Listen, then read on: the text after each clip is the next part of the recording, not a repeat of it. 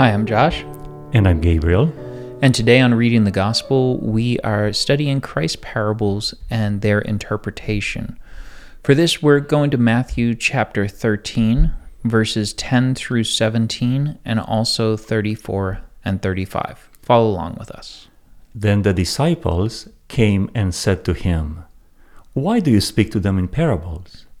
And he answered them, "To you it has been given to know the secrets of the kingdom of heaven, but to them it has not been given. For the one who has, more will be given, and he will have an abundance, but from the one who has not, even what he has will be taken away. This is why I speak to them in parables, because seeing they do not see, and hearing they do not hear, nor do they understand. Indeed, in their case, the prophecy of Isaiah is fulfilled that says, 'You will indeed hear, but never understand, and you will indeed see, but never perceive. For this people's heart has grown dull, and with their eyes they can barely hear, and their eyes have closed, lest they should see with their eyes, and hear with their ears, and understand with their heart, and turn, and I would heal them. But blessed are your eyes, for they see, and your ears, for they hear. For truly I say to you, many prophets and righteous people long to see what you see, and did not see it, and to hear what you hear, and did not hear it." Verse 34. All these things Jesus said to the crowds in parables. Indeed, he said nothing to them without parable. So was to fulfill what was spoken by the prophet. I will open my mouth in parables. I will utter what has been hidden since the foundation of the world. So we're getting into a section of the Gospels where we start going through these parables. And before we did that, we wanted to spend one episode just talking about parables so we're all on the same page, right? What is a parable? So a parable is a story, most likely taken from real life, which has a specific truth which can be applied to spiritual things. Mm-hmm. It's a parallel between our spiritual life and our day-to-day life. Yeah. What's interesting, the reasons why the Bible gives parables is not really what I thought of when I was younger. I thought parables were ways to make stories easier to understand. But that's not the case according to the Bible, is it? It seems that the first purpose of parables, as used by Jesus Christ, was to grab people's attention. Mm-hmm. So they will ask, what is he talking about? I mean, when you have thousands of people in front of you, and they are coming after a whole day of work in agriculture, in those scorching days in the Middle East, you really have to grab people's attention. So that would be the first purpose. Yeah, and the second one is, when Jesus spoke in parables, he could share unpopular information or unwanted information with those who were ready to receive it without getting other people angry or upset. So it was a way of imparting truth without arousing prejudice. The third purpose of parables, as stated in the passage that we read from the book of Isaiah, is that Jesus was addressing those in whose minds the Holy Spirit has been working already, mm-hmm. and at the same time keep those truths from the leaders of the Jews who are spying against him, trying to spin it in their direction so they can kill him. Yeah. Another fourth reason for parables is this creates lasting impressions. You know, it's easier to remember a story than it is to remember a speech. Mm-hmm. And so when Jesus likened the kingdom of heaven or whatever point to a particular story, then when people were going throughout their daily life and they interact that subject matter, it reminds them of what Jesus taught. And the last reason, number 5, for which Jesus Christ used parable, was to bring the general revelation of God through nature back into a meaningful, into people's perception that God can be known through nature. Most of Jesus' parables are related to nature, especially those in this chapter that we're going to study in the next episode, Matthew chapter 13. I think it's very important also to know that parables, while they share a truth in principle, it does not mean that the parable is truth itself. So it doesn't, we're going to read in the next event about the parable of the sower, and it doesn't mean that there was actually a sower who went out and sowed and did those things. Jesus is telling a story to make a point. So practically, we are going to focus now on principles of interpretation for parables of Jesus Christ, right? Yeah. So you just stated principle number 1. Each parable contains a truth. Not all the details are truth, right? Yeah. And I think we can fall down a rabbit hole of trying to pick apart a parable and try to find out. I think of the parable of the 10 virgins who are waiting for the bridegroom to come, and we could start dissecting everything. What does this mean? What does that mean? Well, the point of the parable is the overarching message. That's why it's given, not all the fine little details. Yeah, or the parable of the rich man and a poor guy, Lazarus. I've seen people going into all those details in the middle of the parable. Yeah. And they do not focus on the teaching of the parable, which was stated by Jesus Christ. Yeah. Let's go to the second principle of interpretation. The context is very important.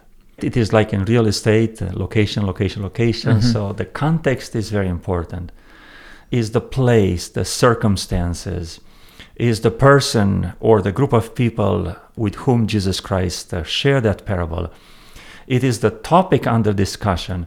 So all of this have to be taken into consideration when we focus and try to understand this specific parable. Yeah. The next thing is it's important to look at the pericope, the verses surrounding the parable, because oftentimes they explain the context. The introductions and conclusions of Christ's own words. We see this in prophecy. When you read prophecy, oftentimes prophecy has its own interpretation right after. So we need to read more than just the verse or a few verses. We need to read the context. The next principle number 3, is the introduction and the conclusion of the parable. Introduction is exactly when Jesus Christ points toward the topic, and conclusion is what he summarizes the topic. Yeah. Every parable illustrates one fundamental aspect of spiritual truth, that these illustrations are put out there to help make it easier to understand. So parables are like spiritual gifts. Yeah. Nobody has all spiritual gifts. In the same way, there is no one parable that summarizes all the truths under the sun, all the fundamental beliefs of the Christian faith, or all the creeds as developed by, in the first century. Yeah. It is one truth, and that truth is clearly stated generally at the end of the parable by Jesus Christ himself. It's important that we have a clear understanding of local ideas and customs and beliefs, because Jesus is speaking to the local recipients, the people on the mountain, the people by the way, and it's important to understand how they would have understood this prophecy and received this prophecy, because we live in a different world. You mean parable? Parable, excuse me. It's because we live in a different world now. Yeah. So, for example, I want to support what you just said. In Luke chapter 16, we have 2 parables, and if we read them and analyze them carefully, none of them seems to be from the real world. Because one is a master, a rich man, commending or appreciating a steward or manager who was stealing from him, But that never happens in the real world, right? Yeah. And the second is the story about a rich man who died and went to hell, and a poor man who died and went to heaven.